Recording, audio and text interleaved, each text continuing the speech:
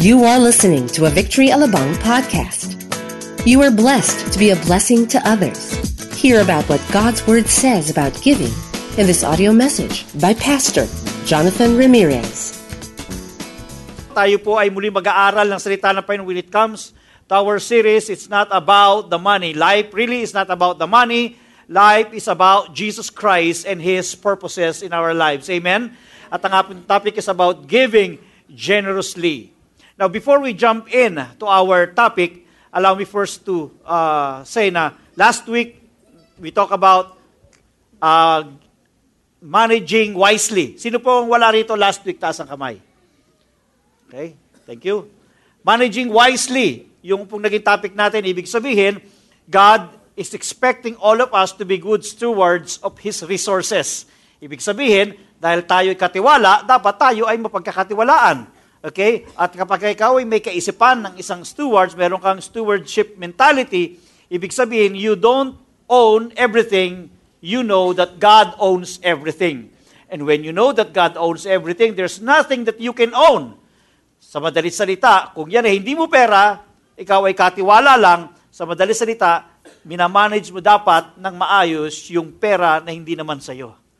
So God is really expecting us to manage our money wisely because by doing so, pwede pa itong palaguin ng Panginoon because God has given you the ability to produce wealth. Why? We need to multiply the wealth so that we are in a better position to be a blessing to other people. So ngayon po, topic natin is about giving generously para maintindihan natin ano ba ito. Alam kong naintindihan ninyo when you translate that in Tagalog, but yung buong prinsipyo, yung buong katotohanan na sinasabi ng Biblia patungkol dito ay nating pag-aaralan. But before that, pakita ko muna sa inyo yung mga ilang pictures na ito. Okay. Ito po sa ating bansa, yan litrato na yan. At yan po ay karaniwan ng larawan na nakikita natin. Bagamat alam ko, kung kayo, bibigyan kayo ng house in lot dyan, gusto ho ba ninyong manirahan dyan? Tabi ho kayo ng ilog, tabi kayo ng hindi magandang lugar na lahat na ng pollution ay nariyan at dumi. So, pero realidad to ba? Ayaw natin yan, pero realidad na nakikita yan sa bansa natin. Okay, yung bang buffet, di ba? Naghahanap ng pagkain sa basurahan. Sa iba, buffet na nila yan. Pero I'm pretty sure hindi nyo gustong kumuha dyan ng pagkain. Tama ho ba? But again, this is a natural thing that we see all around us in the Philippines. Ito po, bisa mga tahanan sa tabi ng riles o sa tabi ng sidewalk. Okay? Wala na hong sidewalk dyan. Puro bahay na ho yan. So, hindi rin naman maganda na makitang may ganyan. Pero realidad, makikita po natin yan sa ating lipunan. And dahil sa minsan, yung iba ayaw mag-family planning, family planting ang ginagawa. So, sa dami ho ng miyembro ng pamilya at mayroon limited resources, hindi ho makakain ng sapat ang mga tao at hindi makakain ng tamang klase ng pagkain. Now, ito pong larawan na yan ay larawan ng kahirapan. And we say, poverty is a curse. Never at any time that poverty is a blessing. Never at any time that poverty is God's will. Poverty is a curse. It is not by choice. Hindi natin pinili, kahit sinong isinilang sa mundo, hindi niya pinili maging mahirap. Kasi alam po ninyo, no ang tao ay magkasala dahil ang poverty o kahirapan ay bunga ng kasalanan ng tao. Nung ang tao ay mahulog sa kasalanan, may tatlong bagay na naganap. Pumasok ang kamatayan, pumasok ang karamdaman at sakit, at pumasok ang kahirapan. Now, allow me to zero in on poverty. Now, poverty is a curse brought about by the sin of man. At yung iba, maaaring hindi mahirap, pero baka meron silang sakit. Kung iba naman, maaaring may sakit sila, pero hindi naman sila mahirap. Okay? Pero yung iba, sigurado, pumapasok ang kamatayan. Hindi ba? At it's only a matter of time. But tinatawag ko pong death dito, hindi lamang yung physical death, but also is spiritual death. Pwede kang mabuhay ng mayaman, pwede kang mabuhay ng walang sakit, pero pagka namatay ka, pwede kang pumunta ng impyerno kung hindi mo kilala si Kristo. It's because that's part of the curse brought about by sin. Now, poverty, we say, is a curse. And it's not the will of God in our lives. Ang kalooban ng Panginoon is for us to be rich. Ano ba ibig sabihin to be rich? O yung tinatawag na prosperity. Ano ba ang ibig sabihin nun? Hindi ito ba yung ibig sabihin, kinakailangan lahat tayo rito, magkakamal tayo ng napakaraming salapi? Hindi po yun ang ibig sabihin nun. Ang ibig sabihin po nun is, we have what we need when we need it. Mapapasa atin yung kailangan natin sa tuwing kailangan natin. Andiyan po kayo. Okay? Ako, hindi ako klase ng taong may mga milyon-milyones sa bangko at may mga properties. Katunayan, nagpipray na rin kami, magkaroon kami ng sariling housing lot. Pero, hindi ko kinukonsider yung sarili kong mahirap. Bakit? Dahil sa tuwing kailangan namin, pinuprovide ng Panginoon sa amin. Andiyan po kayo. Every time that you need it, you will have it when you need it. And that is being rich. Can you imagine? Because, first and foremost, yung resources mo'y langit. Kung resources mo central bank lang, mahirap ka. Kasi pwedeng maubusan ng pera yan. Pero ang bodega ng kayamanan mo nasa langit, hindi maubos yan. Amen. And so today, nais kong ipaunawa sa inyo, because poverty is a curse, I don't want every one of you to have a poverty mentality. Because in Christ, we were already made rich. Amen? Si Jesus, tandaan po natin, tinapos niya na yung laban sa krus at meron ng panalo. All we have to do is to do our part so we can avail the richness of Christ done on the cross. So yan po yung ating pag-aaralan sa oras na ito because I know it is God's will for us to experience multiplication of God's blessing. Amen? Tumayo po tayong lahat. At buksan po natin ang Bible natin dito sa Matthew 14, beginning verse 13 to 21. Handa na po ba kayo? Okay. Matthew 14, verses 13 to 21. When Jesus heard what had happened, he withdrew by boat privately to a solitary place. Hearing of this, the crowds followed him on foot from the towns. When Jesus landed and saw a large crowd, he had compassion on them and healed their sick. As evening approached, the disciples came to him and said, "This is a remote place and it's already getting late. Send the crowds away so they can go to the villages and buy themselves some food." Jesus replied, "They do not need to go away. You give them something to eat." "We have here only 5 loaves of bread and 2 fish," they answered. "Bring them here to me," he said. And he directed the people to sit down on the grass.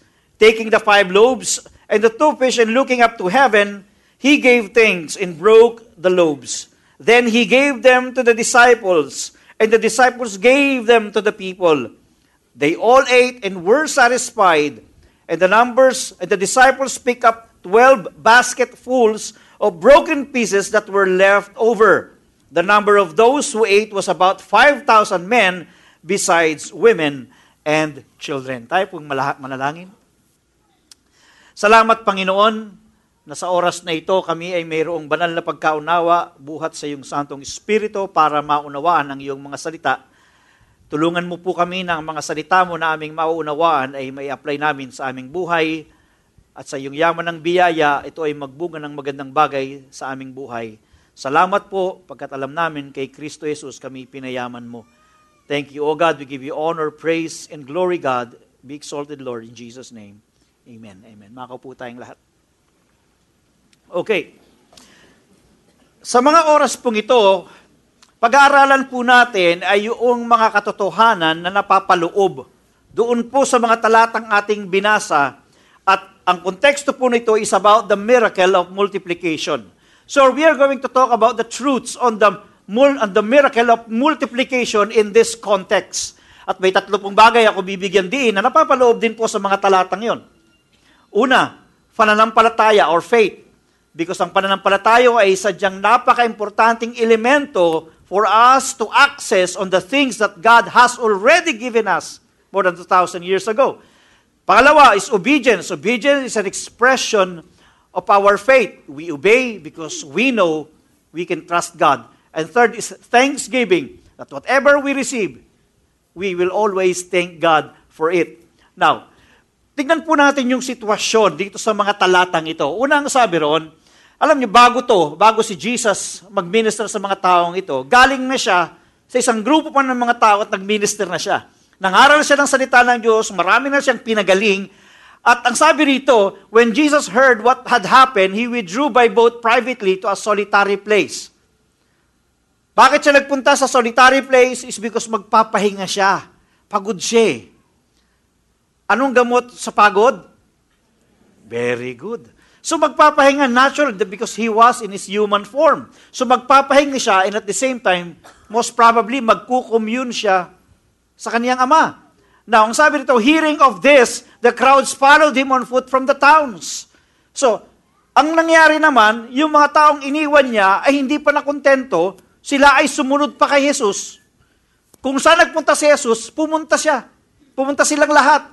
So, ang sabi rin, when Jesus landed and saw a large crowd, he had compassion on them and healed their sick. Now, dito makikita niyo is the very heart of Jesus. Gusto ko i-focus natin yung puso ni Jesus. Yung paningin natin sa puso ni Jesus. Sabi na ron, alam, pagod na siya, galing na siya. Kung babasahin niyo yung previous chapter, pagod na siya, nag-ministry siya sa mga tao. He was supposed to rest. Pero ang sabi rito, nung makita niya yung large crowd, he saw something in them, and Jesus Christ, si Jesus hindi siya nagdamot. Hindi niya ipinagdamot ang kanyang sarili. Ang sabi ron, he had compassion on them. And Jesus Christ was moved. And sabi ron, nung siya ay magkaroon ng compassion, he healed their sick. Pinagaling niya yung mga mayroong sakit. Bagamat siya ay pagod na, dapat siyang magpahinga because he was moved by his compassion, he healed their sick. Jesus Christ demonstrated a different kind of generosity.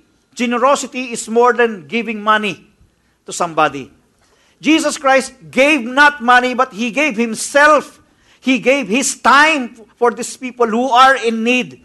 And healed their sick. Why? Because itong mga taong ito, sinundan siya, hinanap siya, at walang sino man na naghahanap kay Jesus ang hindi makakasumpong. Walang sino man ang sabik at gutom kay Jesus na ang hindi isasatisfy ni Jesus. So, Jesus Christ expressed His generosity before people and before His disciples na nung makita niya na mga taong ito may matinding pangailangan, pinagaling niya ang kanilang mga sakit. That's Jesus' way of expressing His generosity.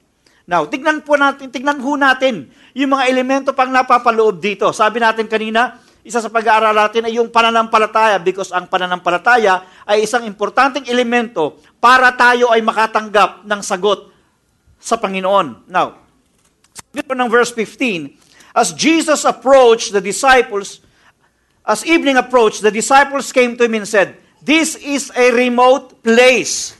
Sabihin niyo, remote place.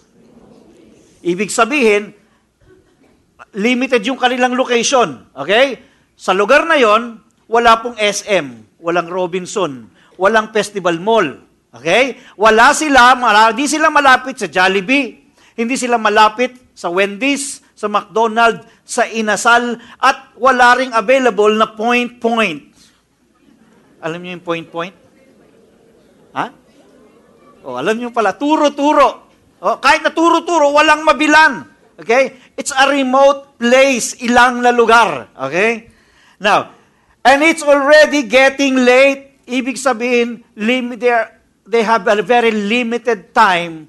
Now, sabi ng ng mga disciples, recognizing all this, sabi nila, send the crowds away so they can go home to the villages and buy themselves some food.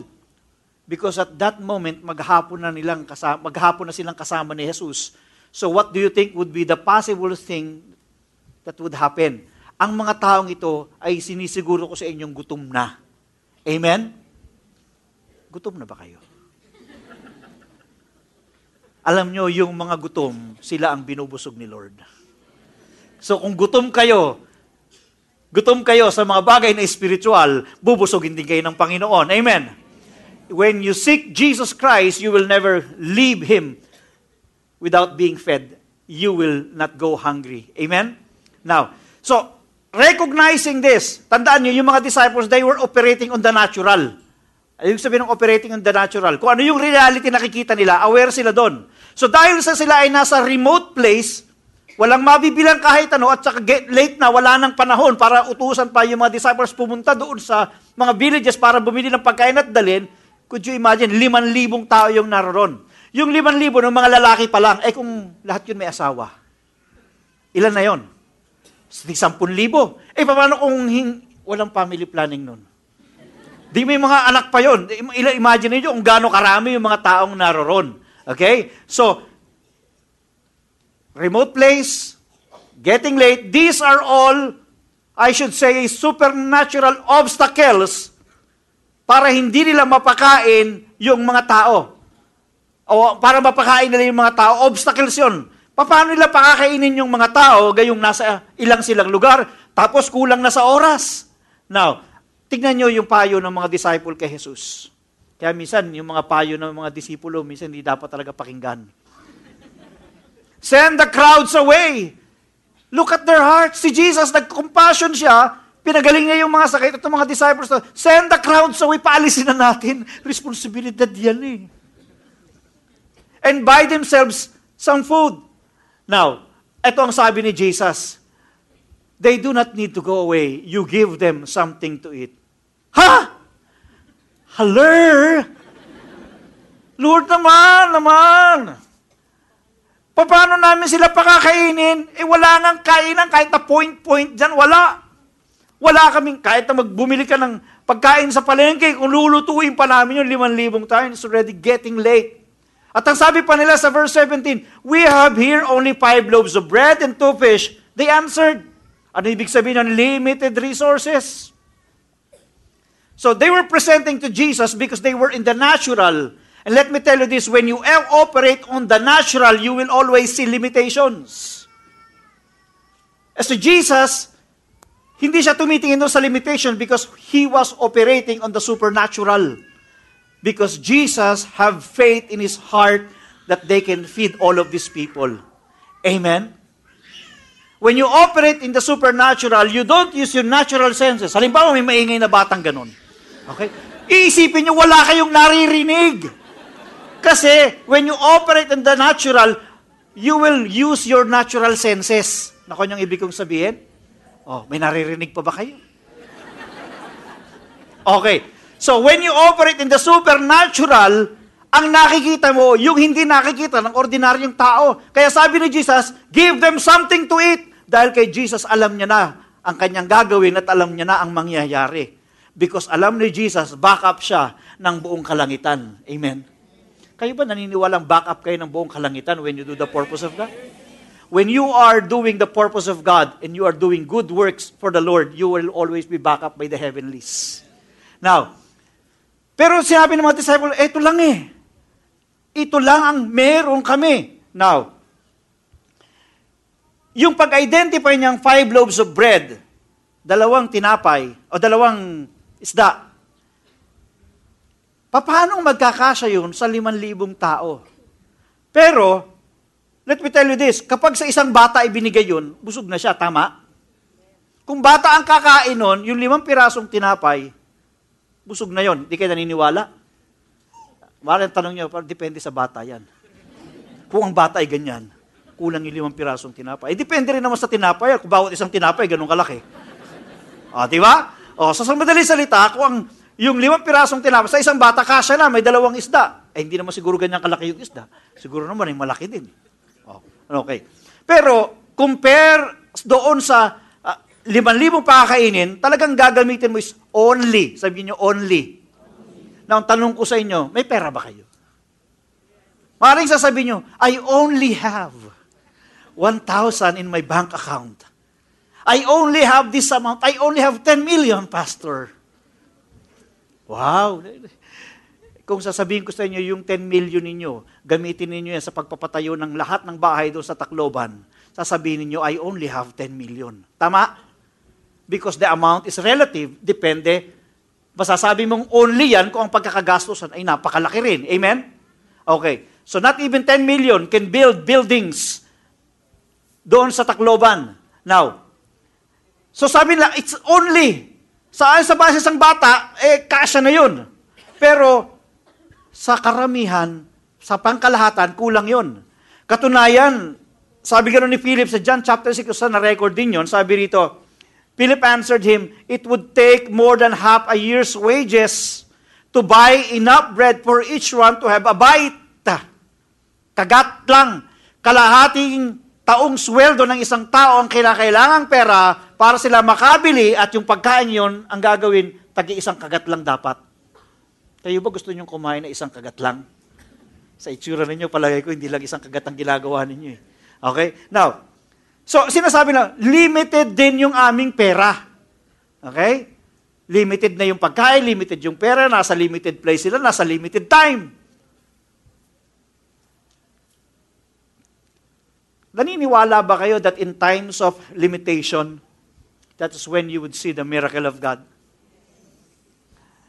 It takes supernatural means to have supernatural provision. And they needed a supernatural provision.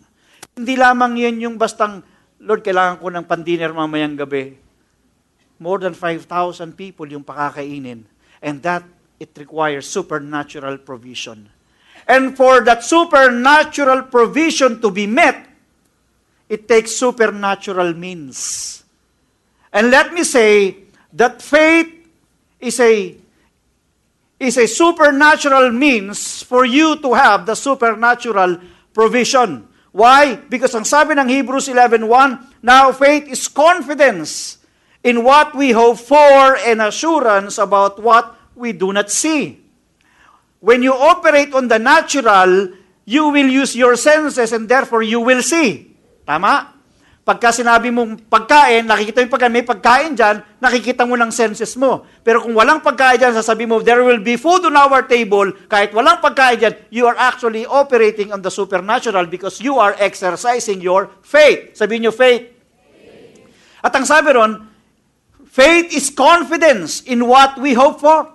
Can you imagine, may confidence ka na. Maring wala kang pera ngayon, but you have the confidence.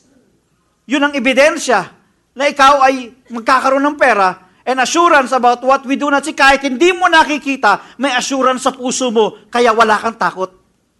Andyan po kayo? May mga natatakot na ba dito ngayon? Kung anong kakainin niya mamaya? If you have faith in your heart, you are actually operating on the supernatural. Why?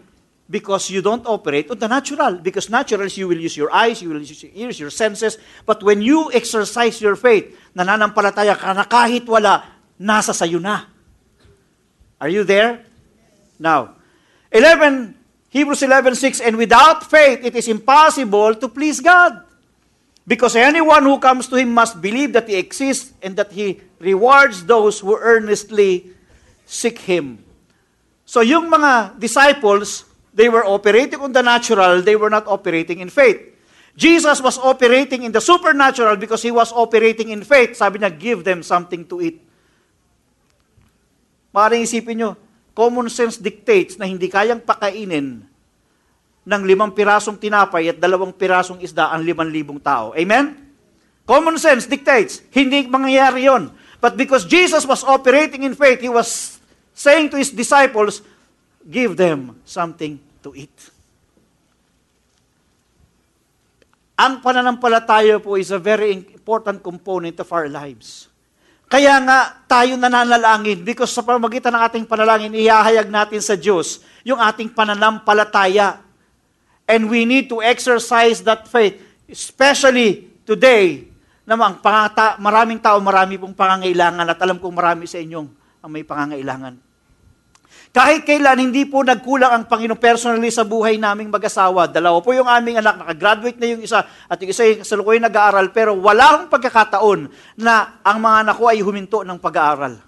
While it is true, karamihan, kadalasan, sa bagong pagbabayad ng tuition, karamihan, lagi kaming last day.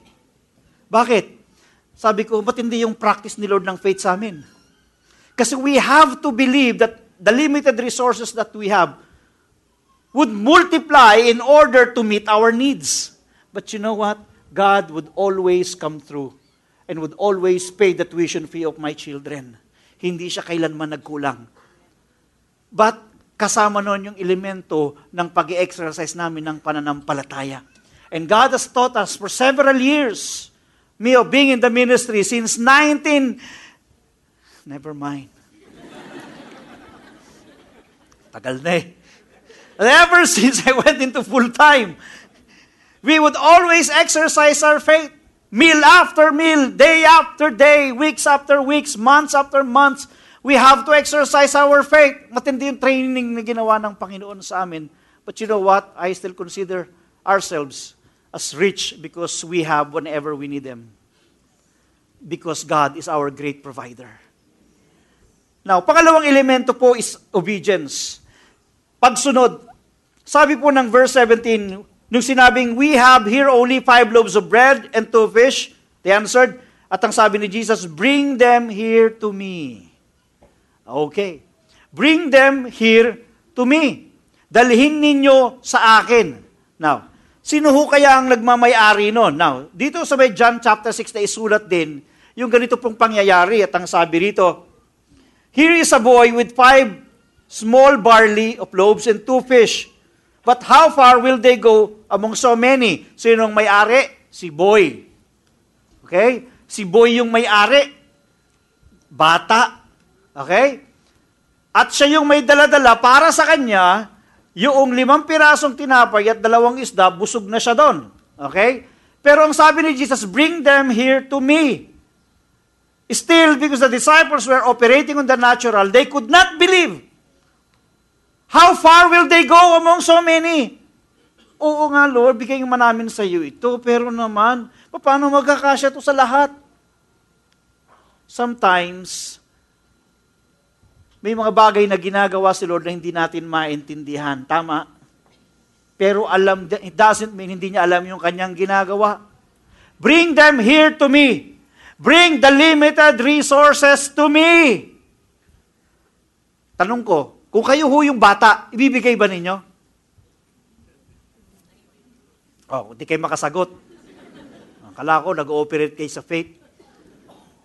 Kaya nga bata Kasi siguro kung matanda yan, baka hindi ibigay. God would like all of us to have a childlike faith to believe that even the impossible can be possible. Kaya yung bata, because bata sige, binigay niya.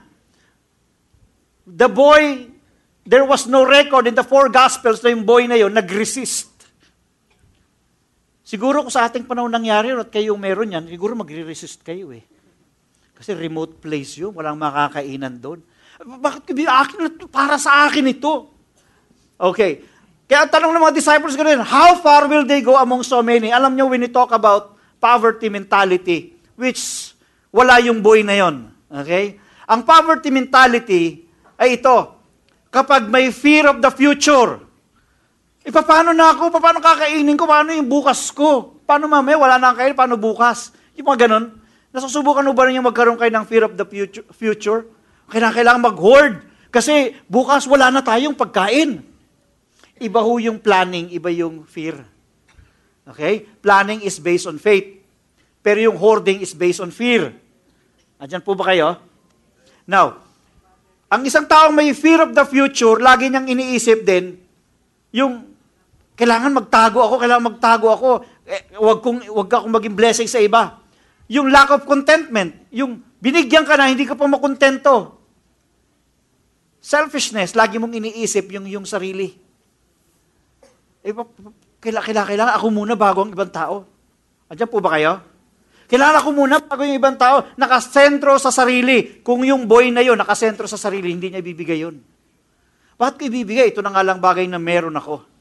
Akin. Alam mo nyo ba yung pagka may kasal?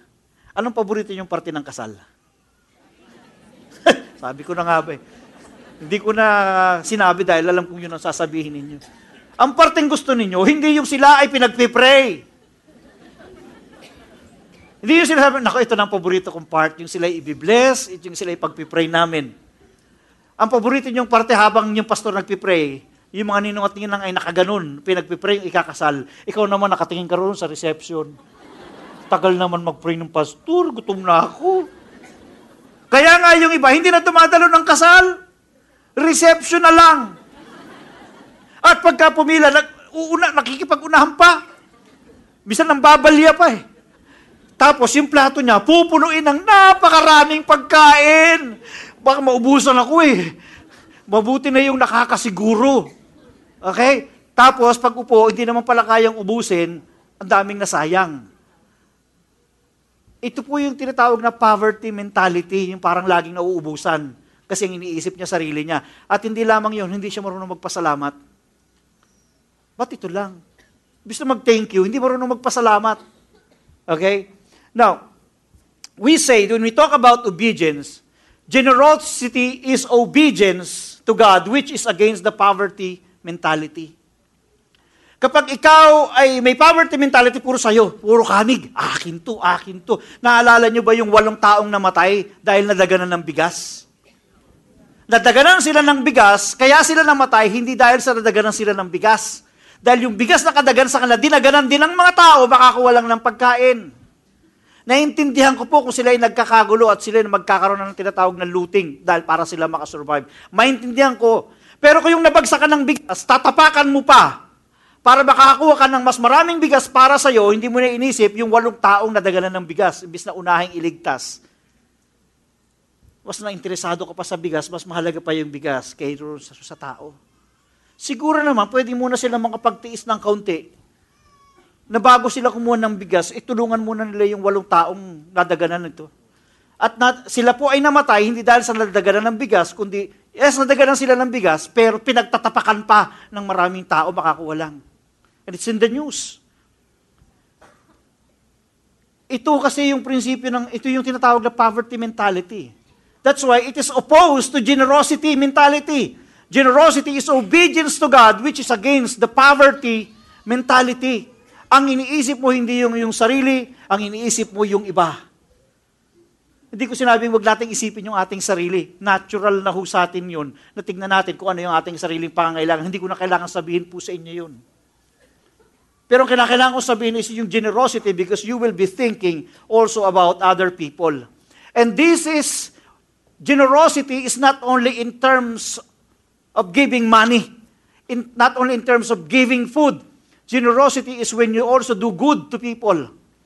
Hindi ho lahat nakapagbigay ng relief, pero yung iba tumulong sila sa pagre-repack para maipadala ho natin doon sa Tacloban. At alam mo ba ninyo, yung local, I'm talking about the local government, kung sino ang source nila? Tayo, taga-Victory. Bakit hinaharang ng national government? Ayaw ng national government, bigyan daw sila ng mga goods. Kaya ang nagiging source nila, walang iba kundi Victory. And they were so thankful every time na binibigyan sila, salamat, makakakain na naman kami, meron naman kayong pamimigay sa tao. Because they were not being supported, allegedly, by the national government. Ewan ko kung may politika doon, but that's besides the point. What I'm talking about is that hindi man tayo lahat nakapagbigay ng goods, yung iba maaari naman sigurong nag-pray. Generosity is obedience to God for other people. Because that's our mandate as a believers of the Lord. Katunayan, sabi ni Ephesians 2:10, we are God's handiwork, created in Christ Jesus to do good works. Sabi niyo, good works. Which God prepared in advance for us to do. Si Jesus na nga yung naunang gumawa ng pinakamagandang gawa sa buhay natin by dying on the cross so that we who will follow Him will also do good things. Now, sabi ng Matthew 5:16, in the same way, let your light shine before men that they may see your good deeds and glorify your Father in heaven. That's why, you know what, people are, especially yung local government, Tacloban, they are really so blessed sa Victory. Narito tayo sa Metro Manila, but we are the ones supporting them in terms of goods. Pangatlong elemento is thanksgiving. Sabi ng Matthew, verse 14:19, and He direct the people to sit down on the grass, taking the 5 loaves and the 2 fish, and looking up to heaven, He gave thanks. So may dalawang bagay na ginawa ang Panginoon. Una, looking up to heaven. Pag sinabing looking up to heaven, anong ibig sabihin nun? Pray. Okay? Look up, di ba? When you have problems, you have to look up. We lift up our eyes on the hills. Where does our help comes from? Our help comes from the Lord, the maker of heaven and earth. So si Jesus, tumingin siya. At anong sabi roon? He gave thanks. Hindi siya tumingin sa taas, sabi niya, Ama, bakit naman ito lang? Bakit ka ganyan? Marami sa atin, to tell you honestly, minsan once you receive something at kulang doon sa pinagpipray mo, minsan ang unang reaction mo, magrereklamo ka. Imbis na magpasalamat ka kung ano yung bagay na meron dyan. Because ang isang taong marunong magpasalamat ay gumagawa ng pabor sa kanyang sarili because God can give him more. It's the attitude. Kapag ikaw may poverty mentality, di ka magpapasalamat? Bakit ito lang? Kulang eh. Pero pag ikaw ay may generous mentality o meron kang stewardship mentality, magpapasalamat ka anumang bagay na meron sa iyo. Amen? Anong sabi rito? And broke the loaf. Hinati ni Jesus yung tinapay. Okay? Siguro nung hinati ni Jesus ng tinapay, nakatingin yung mga disciples, yung mga tao. Maraming iniisip nila, siguro yung kalahati, paghahati-hatian ng 5,000, yung kalahati kay Jesus. Di ba? Which, minsan iba, may mga tao kasing ganun eh. Yung kalahati kayo, sige maghati-hati kayo dyan. Okay? Then He gave them to the disciples. So hindi kinain ni Jesus. He gave them to the disciples. At anong sabi ron? And the disciples gave them to the people. Nang inabot sa mga disciples, hindi rin yung mga disciples tumingin muna, tapos kumuha ng para-party nila, tapos binahagi na rin sa iba. Hindi. Anong sabi ron? Okay. Say natin na, then He gave them to the disciples, and the disciples gave them to the people. Ibinigay ni Jesus, ibinigay niya sa mga disciples, yung mga disciples pinamigay sa tao, and there was miracle of multiplications.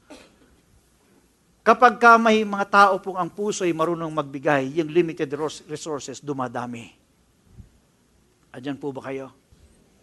So look at the attitude of the Lord. Yun ipinapakita niya sa mga disciples niya, maging sa ating pinapakita niya that this should be the kind of attitude that we have. Sabi ng 1 Thessalonians 5:16, rejoice always. Bakit always? Because laging mabuti ang Panginoon. There are always enough reasons to thank God. Amen? Kita niyo si Manny Pacquiao, nung bumagsak siya, anong sabi niya? Hindi niya sinabi, pambihira naman si Lord, oh. Pinagyayabang ko pa naman, sinasamahan ako ni Lord, pero bakit ako bumagsak? Ting sabi niya, salamat kay Lord, buhay pa ako. Ang pinagpasalamat niya, hindi yung tagumpay na meron siya, ang pinagpasalamat niya, yung siya ay buhay pa. Ibig sabihin, pwede pa siyang bumangon. Pwede pa siyang lumaban muli. At ngayon po nakita natin yung kanyang tagumpay.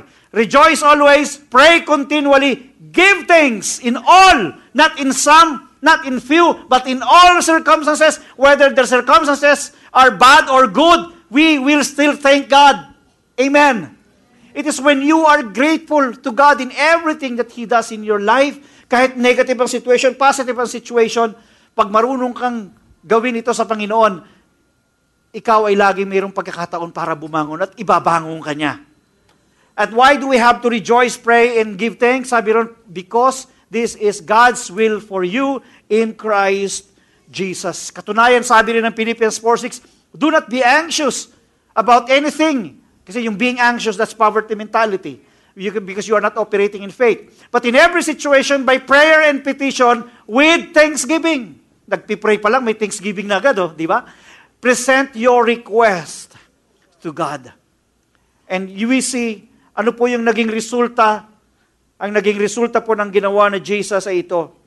They all ate and were satisfied. And the disciples picked up 12 basketfuls of broken pieces that were left over. Anong ibig sabihin nun? Yung 5 pirasong tinapay, 2 pirasong isda, nagkaroon ng miracle of multiplication, mahigit 5,000 tao, kasama na yung boy na yon, ay nakakain at lahat ay nasatisfy. Hindi lang yung boy na nagbigay ang nasatisfy, lahat ay nasatisfy because there was miracle of multiplication. At hindi yun, meron pang bonus. Kita niyo yung bonus na yun? Pwede ka magka-bonus ng cellular. December na. Tumanggap na ba kayo ng bonus? Anong pakiramdam? Yung bonus, hindi mo pinagtrabahuhan yun. Tama? Bonus yun. Would you like to receive bonus of blessings from the Lord? Yun ang nangyari ron sa 12 disciples. Kasi sila yung nag-distribute, hindi nila inuna yung sarili nila. Sila yung nakatanggap ng 12 basketfuls of broken pieces that were left over. Meron pa silang take out. So, they were actually rewarded for being servants of God. Mayroong silang take out, mayroong silang dalang-dala. Yun po ay naging resulta dahil may elemento ng pananampalataya, elemento ng pagsunod, at elemento ng pagpapasalamat sa Diyos. And having faith, obedience, and thankful heart, that is the supernatural means to avail the supernatural provision of God. It's clear they all ate and were satisfied. Mayroong pang bonus. And you know what? These are all good works of God. And God is mandating all of us to follow the same. So Galatians 6:9-10, let us not become weary in doing good, for at the proper time we will reap a harvest if we do not give up. Could you imagine you are doing good to people pero wala ka pang harvest? Pero ang sabi ng Panginoon, do not become weary. Sige, just keep on doing good. Nagtatanim ka at dapat ay marunong kang magtanim. Wala pong tinatawag na financial stability, mga kapatid. There is no such thing as financial stability. Kahit yung mga nagsasabing noon meron silang financial stability, kung dumating man ang bagyo, dumating man ang baha, isang wipe lang, ang buong bahay mo'y pwedeng mawala. Our stability rests upon the Lord. That's why our faith is geared towards Him. Pananampalataya sa Diyos, pagsunod sa Diyos, at pasasalamat sa Diyos, it's all God. He is our financial stability. Kaya sabi ganon, verse 10, therefore, as we have opportunity, let us do good to all people, especially to those who belong to the family of believers. And sabi pa another, 2 Corinthians 9:8, and God is able. Sabi natin, God is able to bless you abundantly so that in all things at all times, having all that you need, you will abound in every good work. Doing good work is God's will. Generosity is good work. Generosity is obedience to God. Kailanman hindi naging maramot si Jesus. Every time He has the opportunity to do good, He went around doing good, preaching in the synagogue, healing those who have disease and sickness because God was with Him. He would always do good work. Jesus was so generous. His generosity even resulted to His dying on the cross. He died on the cross. He gave Himself to the entire humanity. And He died there so we can all live. And it says in 2 Corinthians chapter 8, verse 9, for you know the grace of our Lord Jesus Christ, and that though He was rich, yet for your sake He became poor, so that you through His poverty might become rich. You know why Jesus Christ died on the cross? Naging mahirap siya, bagamat siya'y mayaman sa kalangitan, bumaba sa lupa, para tayo po ay mapalaya ni Jesus sa kahirapan at maging mayaman tayo kay Kristo. Yes, it's not automatic, but Christ did the foundational work. And what is our responsibility? Our responsibility is to put our faith in Him so that the spiritual truth will become a reality in us. It's because of what Jesus Christ did. Our responsibility is to focus our eyes on Him, to believe, have faith in Him, to obey Him, and to thank Him. Because that is what God prescribes. God prescribes supernatural means to meet supernatural provision. I know that every one of you who is here, you have your own need. Maring yung iba sa inyo, iniisip ko anong kakainin sa bukas. Kung sa kayo kukuha ng pantuition, kung paano nyo mababayaran yung bahay, yung kuryente, yung inyong mga pangangailangan. God knows that even before you say it. Remember this, hindi lang tinapay ang kailangan natin. Jesus is the bread of life that came down from heaven. If you will eat that bread, you will be satisfied. You will have life in yourself. Let's bow our head. Hindi po tinapay na pisikal ang number one nating pangangailangan. What we need is the bread of life that comes from Jesus. Because He is the bread of life. As your head bowed down, eyes closed. This message about money is not really about the money. It's about Jesus. Pwede niyong ma-memorize lahat ng itinuro ko, pero kung hindi niyo maaalala na ang lahat ng ito ay dahil kay Jesus, walang saysay ang lahat. Everything that we preached for the past 3 weeks is all about Jesus. It's not really about the money. And today, God is speaking to your heart. You may be in great need, but you need Jesus more than anything else, more than anyone else. We hope you were inspired by that message. To listen to our podcasts on the go, get the Victory Alabang app now. Available on both Apple and Android mobile devices. For church events and updates, follow us on Facebook, Twitter, and Instagram. Thank you and stay connected.